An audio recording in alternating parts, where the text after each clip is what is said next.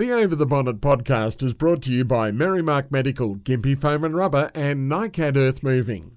My guest today is Bruce Woody Woodstock, a veteran of the transport industry ranging from an owner-driver to driving tourist coaches. After a number of years as a tour guide on Fraser Island, he's now putting the experience he's learnt on the road as a driver education specialist. And it's a pleasure to have him in the studio today for Over the Bonnet.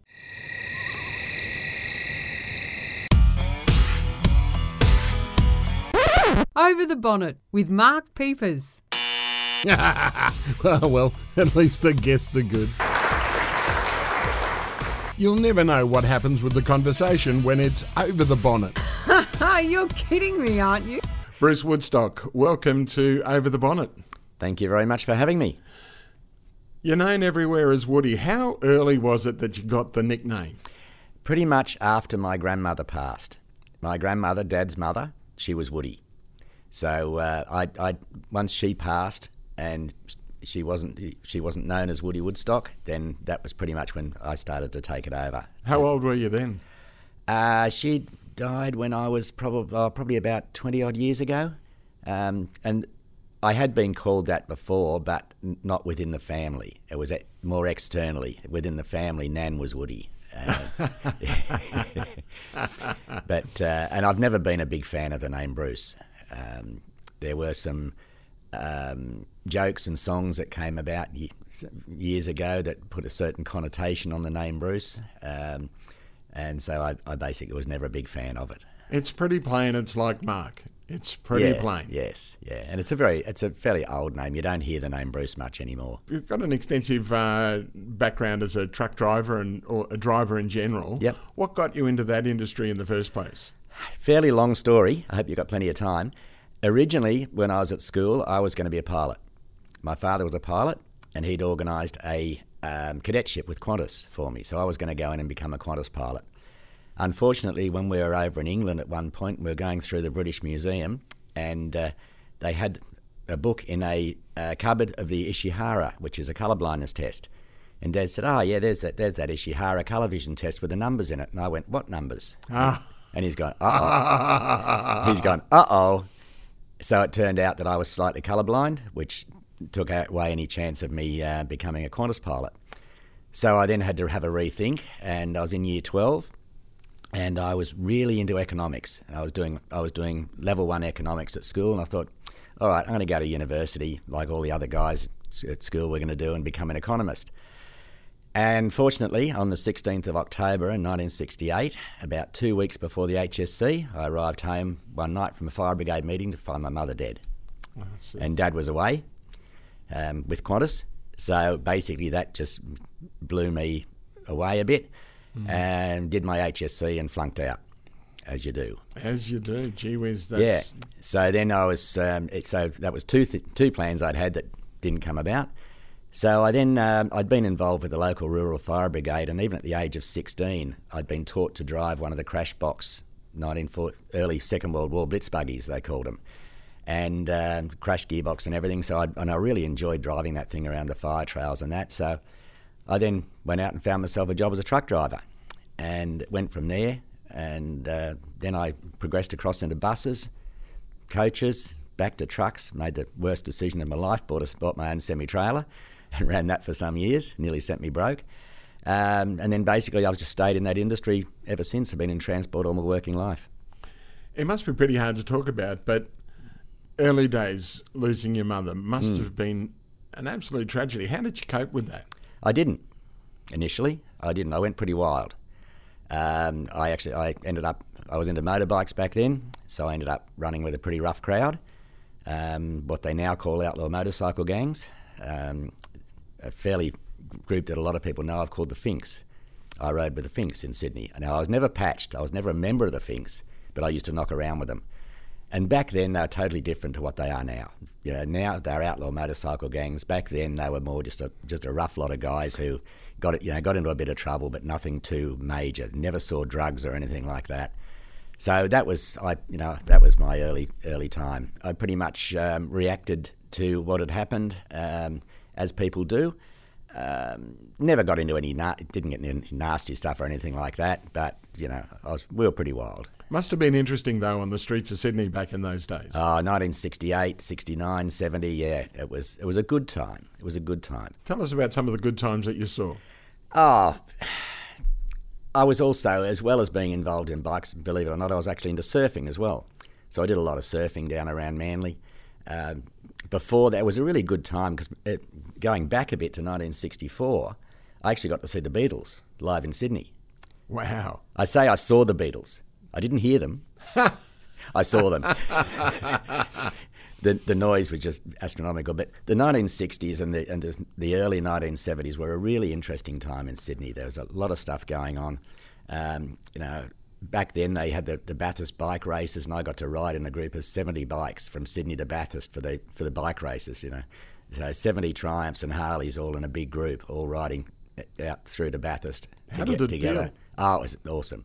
You can't beat the sound and the feel of being in a big group of motorbikes. It's fabulous. What sort of bike were you riding at the time? I had a Triumph. I had a 1965 ex-police Triumph Saint, which I bought. It was still in a complete police setup with screen and panniers and all that sort of thing. I took all them off, of course, and to make it a bit more acceptable, can I say. But it was good times, and things were a lot easier back then. I can still remember we used to go out to a place in French's Forest where there was a little evening cafe, and we'd have half a dozen of us there, and this copper used to come in on his bike, which was exactly the same as mine. It was a Saint, but he was an actual working copper, and he used to come and he'd have a cup of coffee with us. And one night I said to him, "So is your bike, the police bikes worked more than the others?" He said, "Oh, yeah." I said, "So mine's ex-police. It'd be worked as well, wouldn't it?" He said, "Probably, yeah." He said, "You want to try it out?" I said, "Yeah, I wouldn't mind." He said, so from French's Forest across to Seaforth, we had a drag race, me and this copper, in his uniform, on his police bike and all the rest of it. So that was, there was... Things were a lot different. That sort of thing wouldn't happen these days. I've got to ask who won. He did. I let him win. That's the way I put it anyway. I wasn't silly enough to try and beat him. I just sat behind him the whole way. But it's real twisty through there. It must have been a great ride. It was great, yeah. But things were a lot easier back then. There was, you didn't have... Things weren't as regimented, if you like, And I know everybody talks about the good old days, and you hear people and you go, yeah, righto. But to me, having lived through that, I'm really glad that I was born when I was, that I got to experience the 60s and the 70s in particular. And Sydney must have been a really thriving place back in those days. Yes, it was, yeah. Did you get up the cross much? Yeah, on a regular basis. Yes, we'd park our bikes up the cross, and on the side of the road there'd be 20 or 30 bikes all angled in. On the side of the road, the old 21st Division, who was they were the real heavy coppers. They're the ones you didn't mess around with. But one particular night, I had a girl that I was going out with at the time, and we were riding through the cross, and I was speeding as usual, probably. Next thing I know, there's a 21st Division car behind me, puts its lights on, so I thought, the heck with this, so I've just bolted down an alleyway, and they couldn't follow me. So when we got down the end of the alleyway, I said to the girl who was on the back with me, "Take off your jumper, stick it in the saddlebag." I took off my jacket. None of us wore helmets in those days. And I said, "I don't think they got my number, so let's just change our appearance a bit." And we wandered back up and parked the bike and sort of sat on the footpath, and the 21st Division went past 2 or 3 times and it never picked us up. It was interesting times. The Beatles... Yeah. It must have been an amazing experience, just the feeling. Yeah, well, I was only 13, so I was really lucky. Dad was involved in sailing, and the club that we sailed with, there was a family there, had a young girl who was the same age as me. We weren't boyfriend, girlfriend or anything, but we were friends, and she had her own boat, and I used to crew for her as well as crewing for my dad. And she just came, her parents just said, "Oh, look, we've got tickets for the Beatles. Would you like to go along with Tina?" I went, "Oh, yeah, that'd be great. Wonderful, thank you." Yeah, brilliant. Where were you? In the mosh pit? Whereabouts were you in the as I remember, just in the normal stalls, sitting on seats, not right up the back, not right up the front, sort of halfway back. Weren't in the nosebleeds? Yeah, no. What could you see from back there? Oh, you could see that. You could see them quite well. You just couldn't hear them over the screaming. Was it a real experience that you treasure to this day? Oh yeah, absolutely. There's not a lot of people who got to see the Beatles, and the only people who did get to see the Beatles are my age now, pretty much, or a lot older. You know, I was probably one of the younger ones that was there, so anybody else who was there is probably even older than me. Are there any other concerts in your life that stand out that you've been to? No, not really. I've been to a few, but nothing really special. Some I would have liked to go to. I would have loved to have seen AC/DC at some point. But I think my wife Diane was very much into Simply Red. We saw them, and Neil Diamond. We saw him a couple of times. So, how was he in concert? He was one of those people you either loved him or you hated him. Yeah, he was good. Yeah. He sang all his regular stuff, and we saw him a few years apart as well. So you got to see him as he got a bit older. But he sang all the good stuff from Hot August Night and that sort of thing. Yeah. Well, those were the days about 1978. That was a huge time for Neil Diamond. Yes. Yeah. All right, now back to the trucks. You're driving with the Fireys. You're getting around and you're doing that, and you went, "Hey, this is not bad." You kind of enjoyed it. How did it sort of get hold of you? I suppose I've always been interested in the mechanical side, so the motorbikes and the cars, which then progressed into trucks. So anything mechanical has always interested me. And I just managed to get a job with some people who were involved with carting out of the Sydney fruit and vegetable markets. And we used to go and pick up tomatoes from Warriewood, which is just behind the northern beaches of Sydney, tomato growers there. So we'd pick up their tomatoes, take them into the fruit and veg markets, unload. Then the company I was driving for was just a small company, and they had the contract to deliver to Coles at Gosford, Newcastle and Taree and around Sydney. So I managed to get onto the truck that was doing the Gosford, Newcastle, Taree run, and so I did that for a while. So very long days, back in the days when a lot of things that happened in the transport industry could never happen now. Well, they didn't have logbooks back in those days. Very long hours. You know, you'd start at 4 o'clock in the morning, dropping off your tomatoes from Warriewood. Then you'd go into Darling Harbour Rail Yards, which is now the Darling Harbour Entertainment Centre, and you'd unload peas and beans and stuff off the train, take them back into the veggie markets. Then you'd get loaded up with your stuff and head off and do Gosford, Newcastle, Taree, and then drive home empty all in the one day. Well, traffic would be a lot easier back in those days. Yeah, it was, yes, yeah. But you talk about the changes in the transport industry. What are some that you like and some that you don't like? I think there's not really that much that I don't like. Everything that I used to do back then has basically been sorted. The overloading, the long hours, that sort of thing. The sort of things that we were expected to do back in the early 70s, you'd never get away with now. You know, I got caught a couple of times for overloading, and it was like, go to court, $300 fine. These days, you'd be looking at probably $10,000 fine and possibly even jail time. So that's great that they clamp down on that sort of thing. Lots of people died in the transport industry in those days with long hours, falling asleep.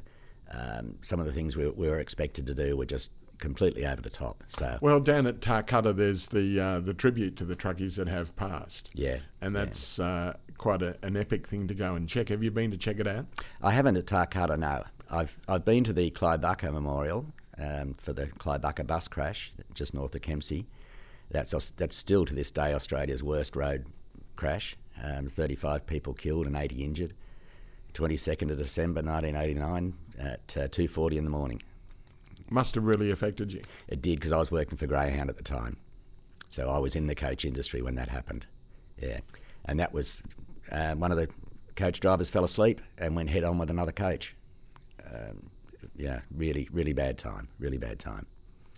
How did that change you at the time? Obviously, you're involved in the bus industry at the time. How did that change what you were doing? Made me more conscious of the fact that we're all human and we have our limitations. We can't do as much as we think we can. and basically you've got to weigh up the importance of doing what you're asked to do compared to what's safe for you to do, if I can word it that way. Is there too much pressure still on drivers to push the boundaries? I really can't say officially. I don't know, because I'm not in that industry anymore.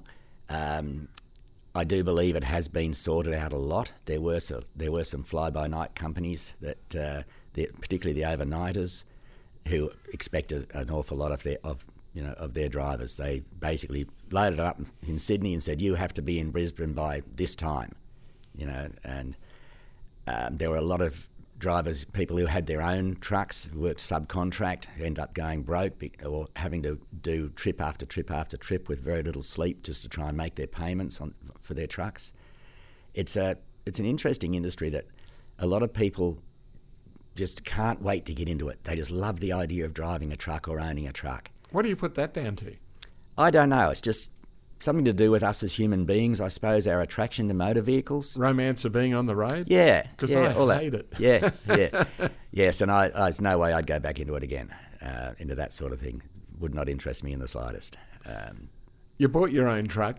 What sort of experience was that? It was an interesting experience financially. Basically, when I ended up selling it and still owing $6,000 for motor repairs that I had to then pay off afterwards. So I didn't make a fortune out of it by any stretch of the imagination. Tough way to make a living. Yeah, it was fun. And some of the things, you used to do a lot of your own mechanical work, which I believe you can't do now. Anything on a commercial vehicle has to be done by a licensed mechanic or electrician now. You can't just do your own stuff on the side of the road like we used to. But it was enjoyable, but financially it was pretty much a disaster. A tough way to make a living for Definitely. a lot of truckies. Definitely. Do you look at the trucking industry these days and go, wow, they really have it, especially the independent operators. They have it tough. Once again, I can't really say for now, because I've been out of trucks for quite a long time now. But you must look at it and go, wow, the price of fuel, the registrations, the regulations. Yeah. At one point, I got into administration with a bus and coach company down in Sydney, and I eventually gave that away because I just couldn't stand the paperwork involved with Department of Transport New South Wales and that sort of thing. The hoops you had to jump through. So I imagine it would be exactly the same or very similar with trucks as it was with buses and coaches. A lot of hoops to jump through, a lot of regulations to comply with, and they got the transport people got very antsy with logbook entries and things like that. Like you'd hear of people saying, they gave me a fine for an incorrect logbook entry because I spelt a town name wrong. Really? Oh, yeah, and stuff like that. It's not an industry that I would be interested in anymore. I can understand that. Now, you moved into buses. What pushed you into the people transport industry? I don't know. It's funny. Dad always used to say we ended up doing the same thing. We were both carting people around, but he was doing it up in the air and I was doing it down on the ground. So, but I don't know. It's just one day I saw an ad I thought, give that a shot, and went in to started off doing just normal service bus runs, and I thought, get into the coaches, and because I had a bit of long distance experience, I worked my way up into the coaches, and that continued on for a very long time. What was the highlight of? Was it the people that you met? Just your general average Joe public. Nobody really stands out in particular. A lot of overseas tourists, and that once I got involved in the tour work, and particularly with Greyhound doing the express work, you carried a lot of backpackers. So you got to talk to people from different parts of the world, and because I did a fair bit of overseas travelling in my young days, because with Dad being with Qantas, we did a lot of overseas stuff. So I got to talk to people, and sometimes met people from the same area of England that we'd lived in when we were over there for a year and a half, things like that. Some of the accents were interesting. I still remember to this day one of the funniest things. I'm doing an express run up north for Greyhound, and I had this American fella sitting behind me. He said, "Hey driver, can you tell me when we're going to get to Balladala?" And I've gone, sorry, what? He said, It's Bulladella. He said, when do we get to Balladala? And it took me a while. I went, oh, hang on, do you mean Bulladela?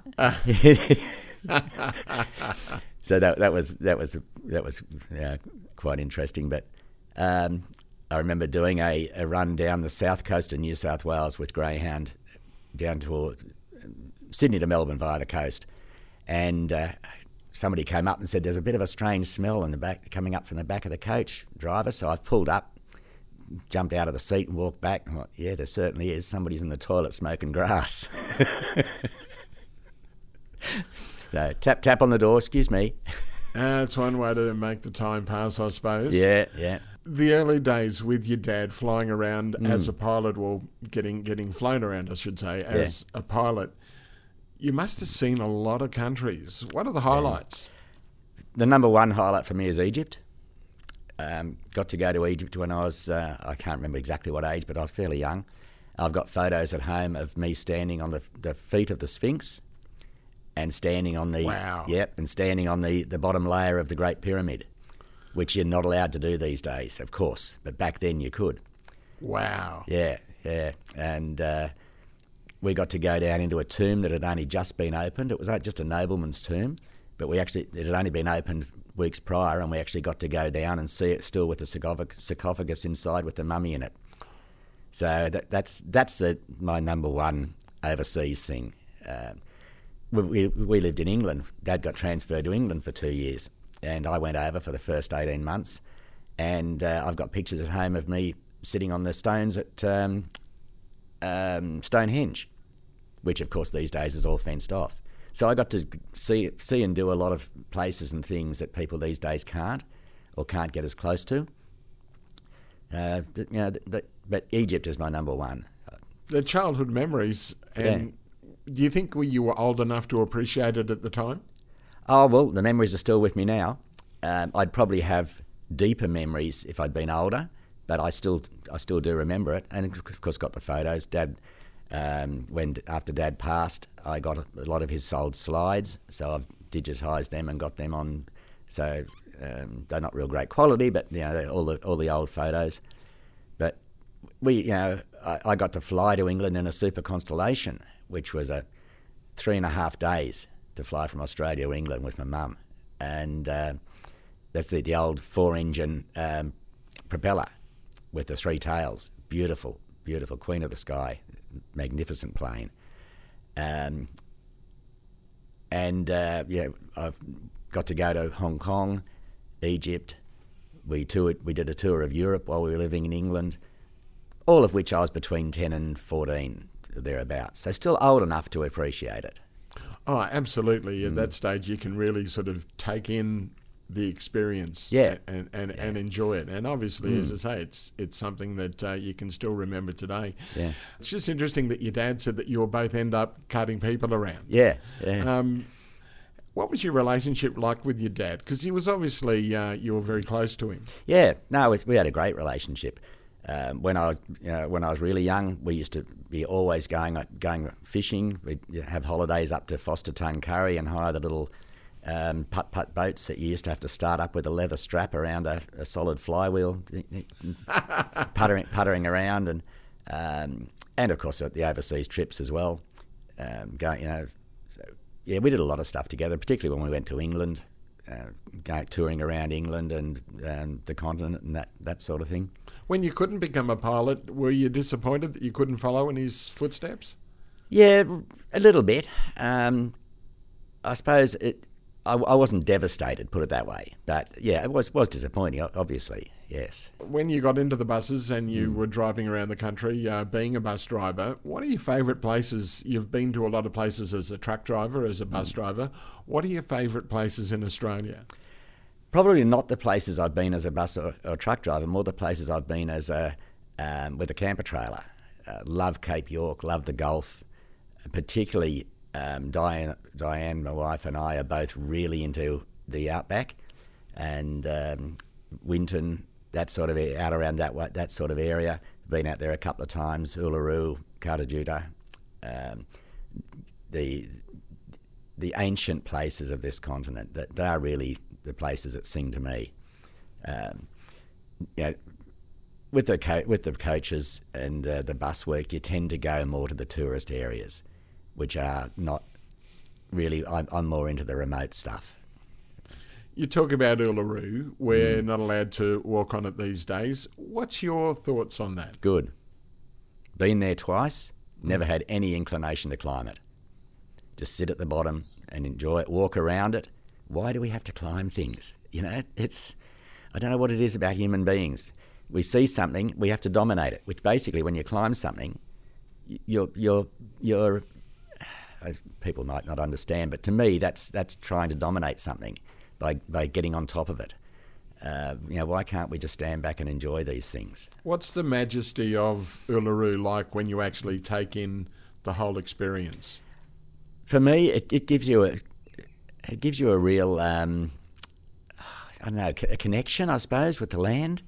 Like, I'm not Indigenous, and I understand the Indigenous have a much different connection to the land than somebody like me, but I was born in this country. So to my way of thinking, I'm not an Aboriginal Indigenous, but I'm Indigenous Australian because I was born here. It's exactly. Some people might not like me saying that, but I agree totally. Yeah.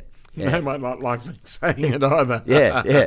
But Australia is my country. It's where I was born. So no different to anybody else who was born. Yes, my ancestors are different, but because my ancestry is English ancestry is from Europe. So does that mean that I'm an Indigenous European? No, just because my ancestors came from Europe across to England and then to Australia, I'm Australian. Did you miss Australia while you were overseas and doing all the travelling with your father and mother? Only really when we were living in England. On the actual trips, because they were a few weeks at a time, the 18 months that I spent living in England, I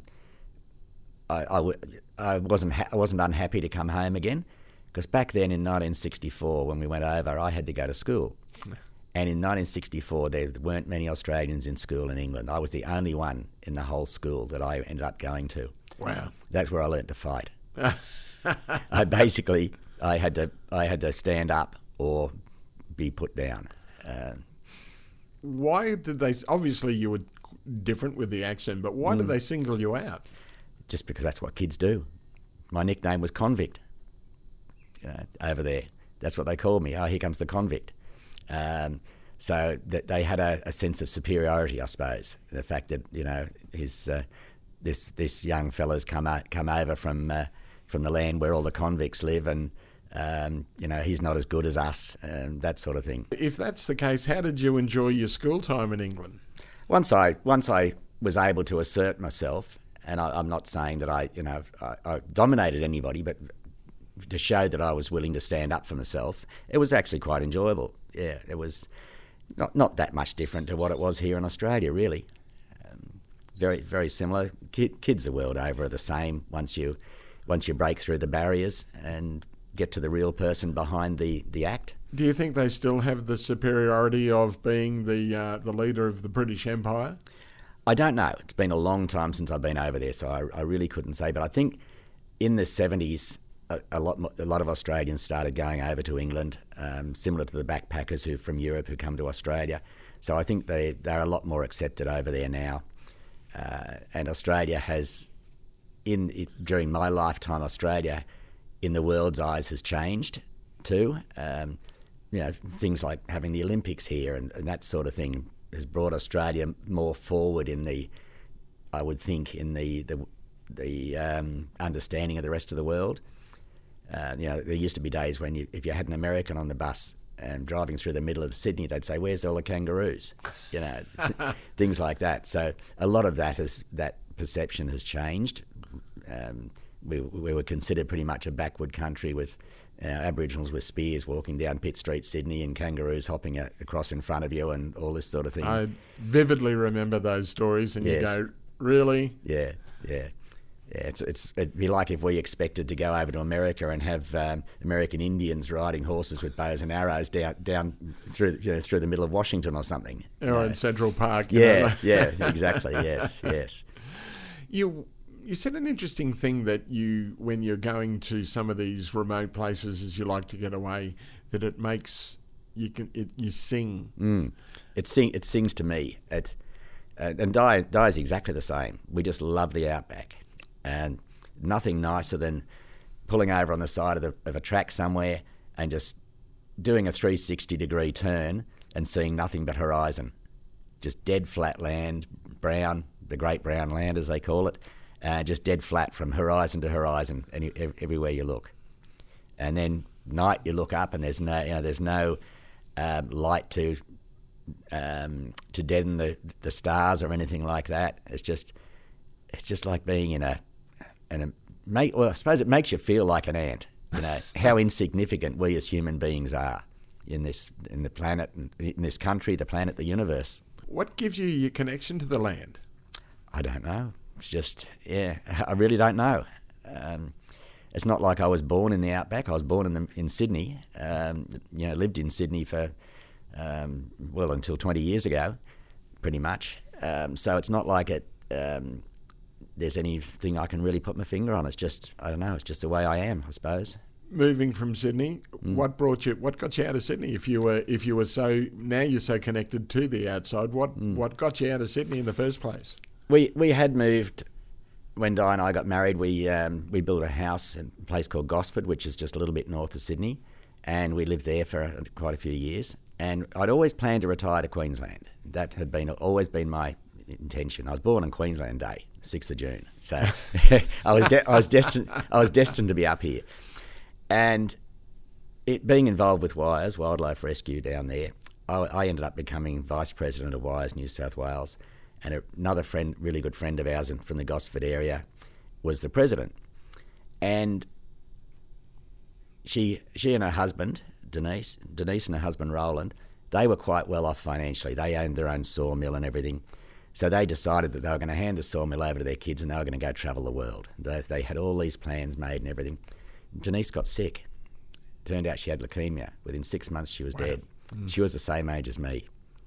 So that was a real kick in the pants. It was like, hang on a minute. Am I going to wait till I retire to go to Queensland? No. So we sold our house, both quit our jobs and headed north and ended up in Gympie. Best decision I ever made. Been here 20 years now and love it. Before we move to the Gympie side of things, you were involved with wildlife. Is that part of your connection to the land, that you also connect with wildlife? It's funny because Di actually roped me into that. She wanted to get involved with the wildlife rescue, and she said to me, will you come along with me? I said, yeah, okay, I'll come along. And so I went along, and we started doing the baby birds and that sort of thing. And then at one of the meetings one night, they said, oh, look, we really need somebody who can go along and do a reptile course and, snake handling course, because we got nobody in our area here. I went, oh, yeah, I can do that. I've always liked snakes, never had a problem with them. So I went along and did the course and absolutely loved it.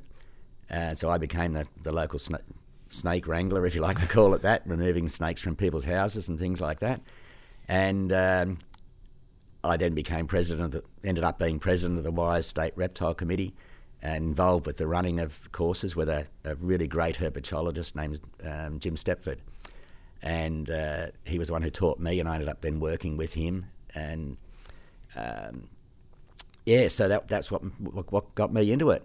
What about snakes? Why do you like snakes? Because I know, I can accept that they're there. I don't mind them. They've got their place. I used to be terribly phobic about them. Yeah. Now, not too bad. Yeah. You've had to deal with them. You live in the country. Yeah. What sort of snakes have you dealt with over the time? Pretty much everything that we have in this area of the country. Down in New South Wales, tiger snakes, brown snakes, red bellies. Up here, taipans a couple of times, and of course all the harmless snakes like the pythons and the tree snakes and that sort of thing. Pretty much a very wide range. Had any close calls? Not with anything venomous. I've been bitten a few times by non-venomous, because you tend to get a bit blasé with the pythons and things like that, and you go, oh yeah, this is a nice carpet python, just pick him up and put him in a bag, and next minute he goes, what are you doing? Bang, I'm going to bite you. The venomous ones, though, what sort of size are you dealing with when you... From really small ones to really, really big ones. The biggest I had was, I think, was a brown snake, and I picked it up by the tail, pardon me, and lifted it up. And when I lifted it up, I got my arm to full extent, full height, and this snake was still touching the ground, which presents a problem, because you need to have the whole snake off the ground, because what you do when you've got them by the tail and you're holding them up, if they try to come up at you, you just twist them, and the spine makes them go back to straight again. It's a bit hard to explain, but they can't. A venomous snake can't climb up itself like a python can. So they can turn and they can come up for about a third of their body height, but if you just give them a little bit of a twist, that twists them and then they drop back down again. But once if they're on the ground, you can't do that. What did you do in that situation? You have a fairly long stick that you hold out to hold the head. So that's the secret to when you hold the hand up. That's the secret to snake snake handling. Well, it's not a secret. It's not all there is to it. It's one of the techniques. Yes, yeah. So if you've got them off the ground, and if they do try and come up at you or at your body, you give them a little twist. And if you think about how the spine works, their spines are similar to ours. In that if you give little bit of a twist, they can't turn the way they're trying to turn. It'll make them turn back the other way, which they'll then drop back down again. Do people still chase you these days to get the snake out of the attic or whatever? Not so much. I gave it away some years ago. You've got to think about, as you get older, your reflexes slow down. And my back's not real fantastic these days from driving for so many years. I don't bend as well as I used to. I'm not as fast as I was. So that's when it's time to say, no, I'm not going to play with these guys anymore. They're quicker than I am. I can't run across a yard chasing a brown snake with a bag in one hand and trying to grab its tail with the other before it gets under the fence into the house next door or something like that. Where were you finding most of your snakes when you were chasing them? Was it in a domestic environment? Yeah, pretty much. That's it. That's pretty much the only place you would. If they're in the wild, leave them alone. It was when they were, if they were in somebody's garden and they had children, things like that. Oftentimes, if they're in somebody's garden and there was nobody at threat and there was bush around, say just leave them alone. They'll go. They won't stay. There's a saying that snakes are as afraid of us as we are, or except in your case, as most people are afraid of snakes. Yeah. Or at least wary of them. Yes. Snakes aren't interested in us. You think about it, there isn't a snake in this country that could swallow one of us. Just as well. Yeah. So why would they want to tangle with us? We're bigger than they are. It's like a lot of the time when a snake strikes at somebody, it's only trying to get you to go away. And often they'll do what's called a dry bite. They'll hit you with their mouth closed. They won't be trying to bite you. They're trying to scare you to get you to go away and leave them alone. Not all snakes, but you do oftentimes get that, particularly with red bellies. Red bellies very rarely bite. They tend to dry bite a lot. The snakes don't want to know us. There's one saying that people used to say is, for every snake that you've seen, 20 snakes have seen you. Oh, wow. But as soon as they see you coming, they get out of the way. They're not interested in us. They don't want to be near us. There's been a few bites around here lately. How dangerous really are they? If you know your first aid, you've got to be careful what I say here. If you know your first aid, you can normally not have a major problem, because our snakes in Australia don't have hypodermic fangs. So if you think hypodermic needles is where the fluid is pumped out from the inside the needle. Our snakes don't have hypodermic fangs. They have grooves on the back of their fangs, so their venom just runs down the fang. It's not injected in as such. So the fang punches the skin, the venom runs down the back of the fang and gets into the skin that way.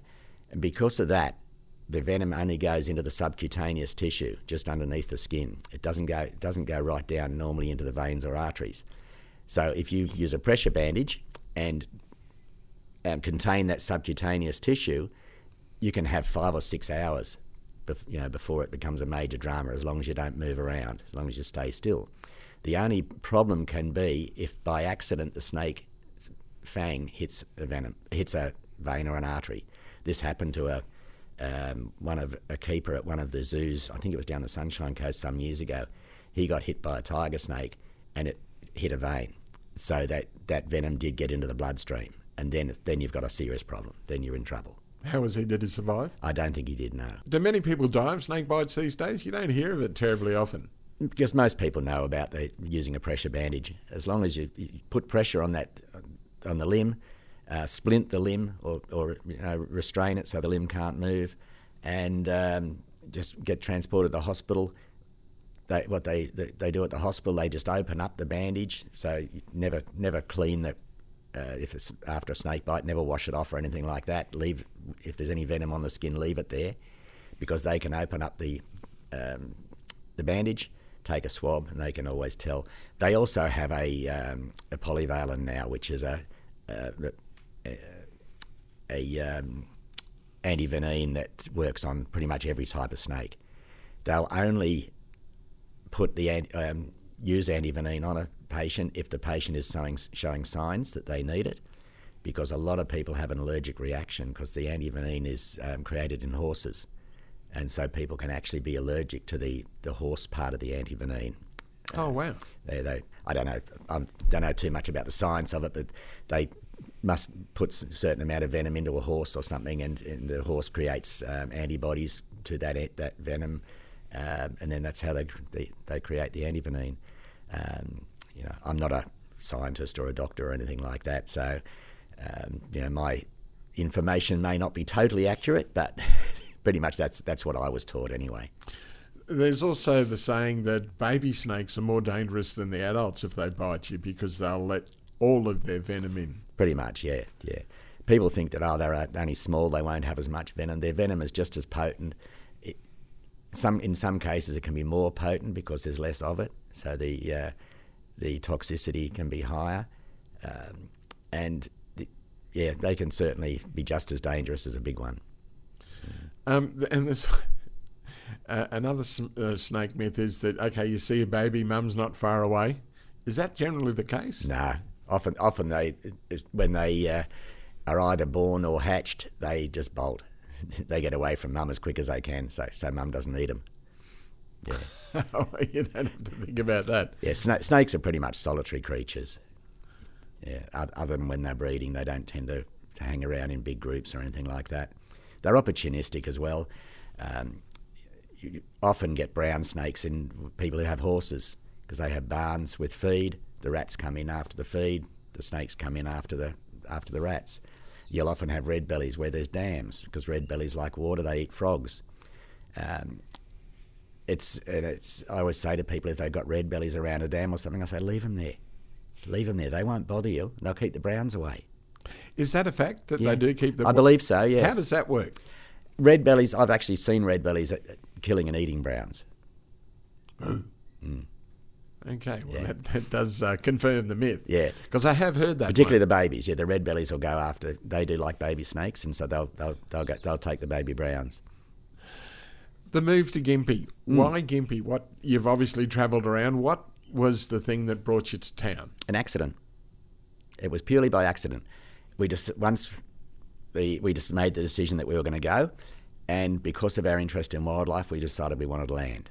So I just started looking on the net and magazines, and I found an ad somebody had put up for a property, happened to be in Gympie, and had a look at it and thought, that sounds all right. So I had a few days off coming up, and so Di was working. I said, okay, so I'll drive up to Gympie, or up to Brisbane. Her father lived at Ipswich at the time. I said, I'll drive up on the Thursday, Friday.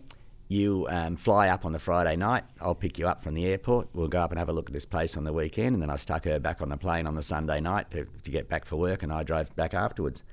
And we came up and had a look at the place and fell in love with it. Just happened to be in Gympie. It was an area that we were interested in, because probably I should have said it before, but probably one of my favourite places in this country is Fraser Island. Absolutely love it. And so we wanted to be somewhere near the Fraser Fraser, Sunshine Coast, that sort of area. Couldn't afford the Sunshine Coast, and we managed to find 40 acres here in Gympie, and with a livable house. So that was it. And the rest, as they say, is history. Yeah, absolutely. You talk about Fraser Island. What's the attraction there? It's just the most beautiful place. It is stunning. We came up in the early days when after Di and I got married. We came up, and before I'd never had a four-wheel drive, so we drove up to Harvey Bay, hired a four-wheel drive. Di's mum came with us actually, and we went and camped on the island for a week and just absolutely loved it. Fell in love with the place. It's just the rainforest and the sand and the lakes and everything. It's a really special place.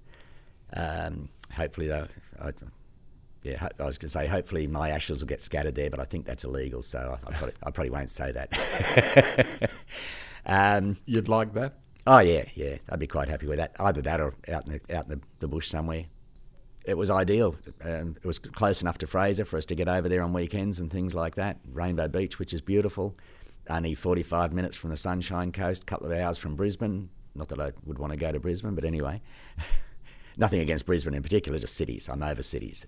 Staying on the Fraser idea, but you started doing tours over there. Yes. And what did you have to learn about Fraser before you got over there and actually started teaching other people? Oh, a lot. You're given a manual which has all the history of the island, all the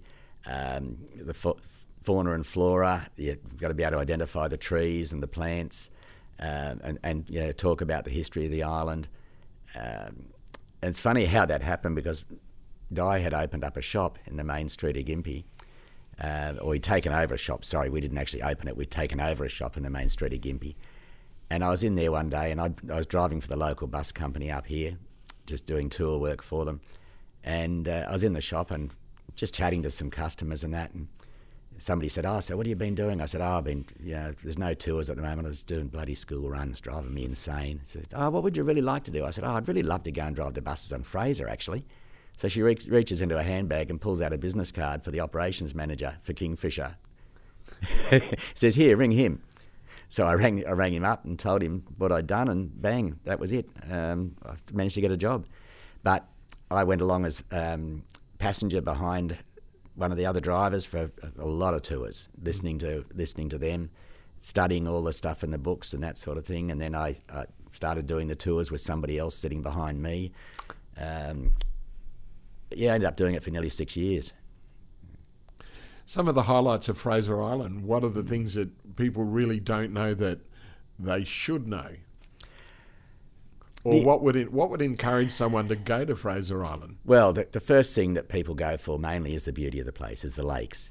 There's over 100 lakes on Fraser Island, freshwater lakes. It's some absolutely stunning. There's 3 different types of lakes. You've got Barrage Lake, which is Lake Wabi, the Green Lake, which is created by a sand dune that blocked a creek and created a lake behind it. You've then got your window lakes. A window lake is a lake that's at the level of the water table. So effectively it's a window into the water table on the lake. So it will have a lot of they'll have turtles in them and lots of reeds and that sort of thing. Then you've got your perched lakes like Lake Mackenzie. They are the lakes that are above the water table, that are just perched in the top of the dunes, and the crystal clear water, white sand, really stunning. So the lakes are fabulous. The wildlife, go up on the top of Indian Head and you can look down and you can see, depending on the time of year and what's around, you'll see tiger sharks, turtles, whales. I've had whales come swimming really close to Indian Head when I've been standing on top of it. And you've got the sea eagles and all the other birds that are over there. If you're really lucky, you see a wallaby. You don't often see them, but there are some out over there. In the early days when I was working over there, they still had the brumbies, the wild horses on there, driving along the beach in a bus doing 60 or 70 kilometres an hour with a herd of horses thundering along next to you. It was pretty awesome. The brumbies have all gone now, unfortunately. But it's just a beautiful place. The dingoes that are over there's been a lot of problems and a lot of controversy with the dingoes on Fraser. What's your thoughts on it? I love the dingoes. They're a beautiful, beautiful animal. They're actually a wolf. They're not a dog, as most people think. And unfortunately, people just don't accept the fact that they are a wild animal. You know, would you go to Kruger National Park in South Africa and wander around among the lions, or let your children wander around among the lions? That's effectively what some people do on Fraser. Yeah. You know, I was driving over there one day up the beach, and I saw some kids playing on the beach, and I could see a dingo coming down onto the beach. So I pulled the bus up and jumped out and run over to these kids and said, "Where's your parents?" And they went, "Oh, they're down the beach there fishing." And these little kids, who are probably only about 6, 7, 8, something like that, the parents are just letting them wander around on the beach with vehicles running up and down and dingo coming out down to check them out. Now, you can't blame the dingoes. Little children are a prey item to a dingo. They are a small animal. And so you can't blame a dingo for, you know, sizing up a small child. Got to ask you then, okay, the whole Lindy Chamberlain thing. What are your thoughts on that? Did the dingo get the baby? What are your thoughts? I don't know either way. The dingo certainly could have, absolutely. At the time when it happened, I wasn't real sure. But once they found the wrap or shawl or whatever it was. Matinee jacket. Yeah, matinee jacket, was it? Yeah.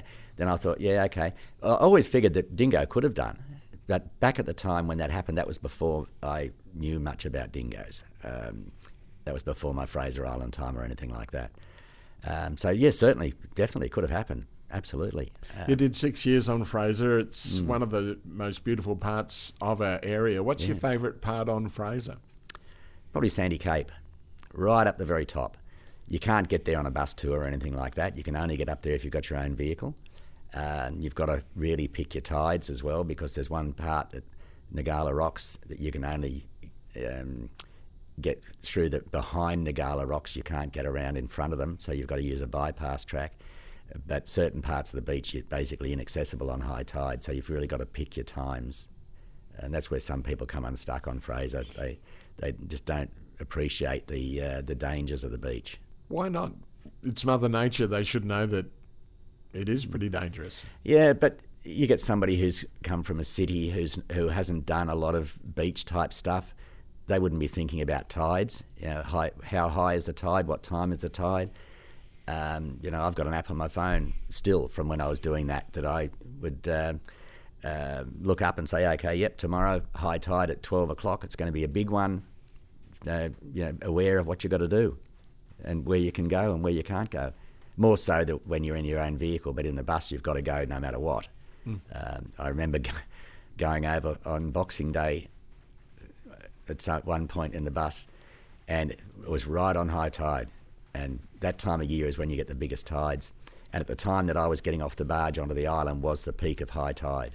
It was a really big one, a king tide. And the tide was so high the barge couldn't actually land on the beach on Fraser. They had to go around the bottom of the island to where there's an old sand mining ramp and dropped me off there.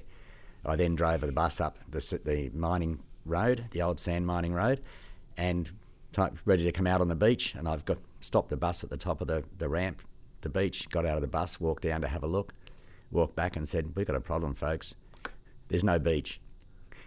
We've got a choice. We're either going to have to sit here for probably 2 hours, or we'll call it off and I'll take you back and we'll give you a refund, or you can rebook." So we turned around and we went back, and we had to abandon that tour that day just purely because there was no beach to drive on. I could potentially have had it driven out there and sunk the bus and been in all sorts of trouble. So this is where what can happen if people aren't aware and don't think about the fact that it is a fairly wild environment, and when you're driving on a beach, there's not a lot of safety margins going on. Well, down on Rainbow Beach, a lot of four-wheel drives have become insurance claims. Yes. Particularly, Mudlow Rocks is famous for it. That's why one of Rainbow Beach's nicknames is the beach that eats cars. Do people take too many unnecessary risks when they're driving? Oh, yeah, definitely. Definitely on the beach. Not trying to pick on young people, but particularly young people. because I did stupid things when I was young. I freely admit it. And it's exciting when you first get out and start driving on sand. It's something different. You don't have lane lines, gutters, traffic lights, etc., etc. But people just have to remember that when you are driving on a beach that you're allowed to drive on, it is a public road. It's got speed limits. It's subject to all normal road rules. You have to use your indicators, also, everything. But yeah, people do get a bit carried away sometimes with it. These days you are involved in driver education. What got you into that in the first place? I was really happy doing the Fraser Island tours, but about 8 years ago I had to have a hip replacement. Basically just wore it out. I played competition sport well up into my 60s, and a lot of walking in soft sand and that sort of thing, and basically the right hip was just worn out. So, and Fraser Explorer tours were really great. They said, once you've had done, you can come back again. There's a fella was working over there at the time who'd had both his hips replaced, and he went back to work over there. But I thought about it at the time and thought, nah, it's probably, I don't really want to wear it out again. I want to get as much life out of it as I can. So I had a year where I pretty much just bummed around doing bits and pieces. I did a bit of work for the local bus company. I did a bit of work for a local company driving their tippers, stuff like that. And then one day there was an ad in the paper for a company here in Gympie called Roadcraft, saying that they were looking for driver trainers. And so I applied. I believe there was a lot of applications. There's only 2 of us got interviews, and we were the 2 that were put on, and been there for the last 7 years now. What are you basically teaching people in these Roadcraft courses? Safe driving. We call it low risk driving. And the main thing we have to try and get through to people, particularly young people, is that human beings are not designed to drive motor vehicles. Our bodies and our brains are not designed around moving at 100 kilometres an hour. Our brain and our body is designed to move around a maximum speed of 25 kilometres an hour. So if we're going to be in a big hunk of metal doing 100 kilometres an hour, we have to change our whole concept of what our brain wants us to do. That's what we try to, particularly the young people, that's what we try and get through to them. Do you? In a lot of cases, yes. Can't be guaranteed, but we do get feedback back from people who've done courses previously with us. And like somebody might have done a course 12 months ago, and then we'll get an email come in and say, your course saved my life. When such and such happened, what you told me clicked in, and I was able to take the correct action and avoid what could have been, really bad. How does that make you feel? Oh, great. Fabulous. Yeah, really, really good. Really good. Is COVID affecting it? It did for a little while. We're back up and running now, though. We have all safety precautions in place and complying with all the regulations and that sort of thing. Everybody gets zapped with a thermometer when they come in of a morning every day. Make sure nobody's got a temperature. If anybody does have a temperature, you're back out the door. One of our instructors got the flu a few weeks ago, and he rang up and said, "Oh, look, I'm a bit snuffly this morning. I think I've got the flu." Okay, straight down, get a COVID test. Once it came back negative, then yep, okay, you can come back to work. But until you get that test, you're not coming in. You've been out and about all over the country. What do you still want to do? Where do you want to go? The only place I haven't been in this country is Western Australia or Tasmania, so I'd still like to get there at some point. Pretty much just keep on doing what I'm doing. We've got a camper trailer and a little caravan, and get away doing doing our little trips and that sort of thing. I've been to a lot of places with the camper trailer, been up the Cape twice, the Gulf, through the centre, Strzelecki Track, gone down through Victoria, Great Ocean Road, and up through the Flinders Ranges, all over New South Wales, and Darwin, Kakadu, Litchfield, and all the centre area, Uluru, Cartajuta, that sort of thing. So, yeah, just keep on doing it, basically. Woody, Bruce Woodstock, I appreciate your time, and thanks for joining us over the bonnet. Thank you very much, Mark. It's been a pleasure. This podcast is brought to you by Merrimark Medical. Merrimark Medical is your local medical practice in Gympie, specialising in quality family medical care. Are you always sick? ranging from acute medical issues to management of long-term chronic conditions. When you need to get better, even if you have complex health problems, get the right diagnosis with Merrimark Medical. Contact Merrimark Medical in Gympie on 54811 873 or find them at 18 Young Street. The podcast is also brought to you by Gympie Foam and Rubber, your local store that specialises in foam cut to size. They've got all sorts of good stuff like upholstery and craft foam, even loose fitting foam. The shop is packed with things like mattresses and pillows. Not so squeezy. Now, they'll help you get down and dirty and save your feet with rubber flooring and mats, anti-fatigue matting, and they have industrial mats and rubber. If they don't have it, Andrew will get it in for you. Plus, for Over the Bonnet listeners, mention the show and ask for your discount, and you'll receive 10% off the price. That's right, 10%. Only for Over the Bonnet listeners when you mention the show, and you have to ask for your discount. That's at Gympie Foam and Rubber. And finally, the show is brought to you by NICAD Earth Moving, that specialises in roadworks, house pads, site cleanups, land clearing, dam construction, even dewatering and swamp drainage. I didn't even know you could do that. They have a 140H grader, which is big, and their PosiTrack Bobcat is also huge. There's a D65 dozer, 3 excavators for hire, including a 20-tonne, 8-tonne and a 2.5-tonne. Plus, they provide side truck hire and even have a roller and a water truck. So contact Carl Dakin at NICAD Earth Moving on 0488 228806 and the earth will move for you.